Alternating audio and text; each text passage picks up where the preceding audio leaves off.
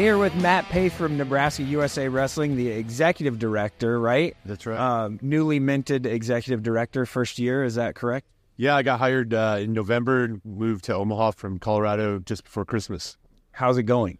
Yeah, it's been great. My family, we love Omaha. We love the landscape of the wrestling in Nebraska, and there's definitely some room for improvement, but yeah, we're in it for the long haul. So my kids love Omaha. The zoo is great.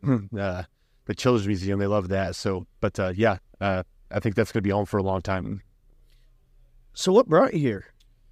The executive director job. I was running a 2,000-acre organic vegetable farm with my degree in Colorado, and a friend sent me the job posting and said, hey, you need to apply for this. I think you'd be great at it, and the rest is history. So. How did Fargo? I guess we're in Fargo, in the bowels of the Fargo Dome.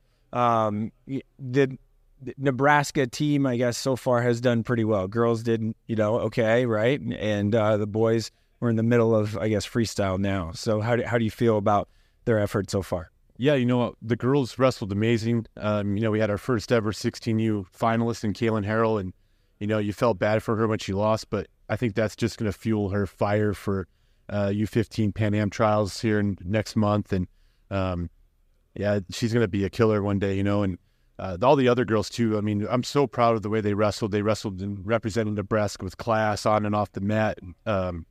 Nothing but good things reported back from the hotel, and this is a good group. Kim Harrell, the women's director, is doing a fantastic job and really growing the sport, and she's all the credit to that. I have no credit in that. It's all Kim. But the girls wrestled great.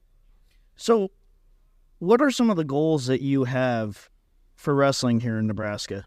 That's a great one. So, I think more emphasis on our national team, really making sure we're getting our best guys to go to the duels, and then, and having a developmental program to develop kids into that high performance level athlete and making kids highly recruitable for college programs, and trying to keep more kids in state, to go to UNL or UNK or Chatham, all those colleges that we have in state. Let's keep our best kids in state and win some national titles at the college level too.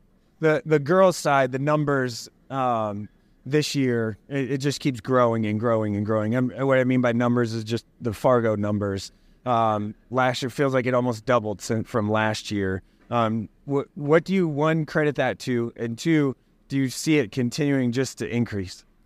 I hope so, because I have a daughter. So I hope, I hope she gets to come and experience the Fargo experience too. And I think it's just giving girls another option to play a sport. Mm-hmm. Maybe they're not tall, so they don't think they can play basketball. They don't really like volleyball. So I think it gives them another outlet, mm-hmm. and there's scholarship opportunities, and it's more money for college programs to give out for these women to go succeed after college. There's a lot of open money for women wrestling. Yeah. Okay. So what do you feel that your chances of finishing 15 tacos in an hour would be? Oh, probably not that. Well, I do intermittent fasting, so I eat one meal a day, so it might be pretty good. I might be able to do it. I know a guy said. Let's see. I did 11 and a half in an hour, I just want to say. All right, Matt, thank you. Yeah, thank you so much, guys. Yeah, appreciate it. Thank you.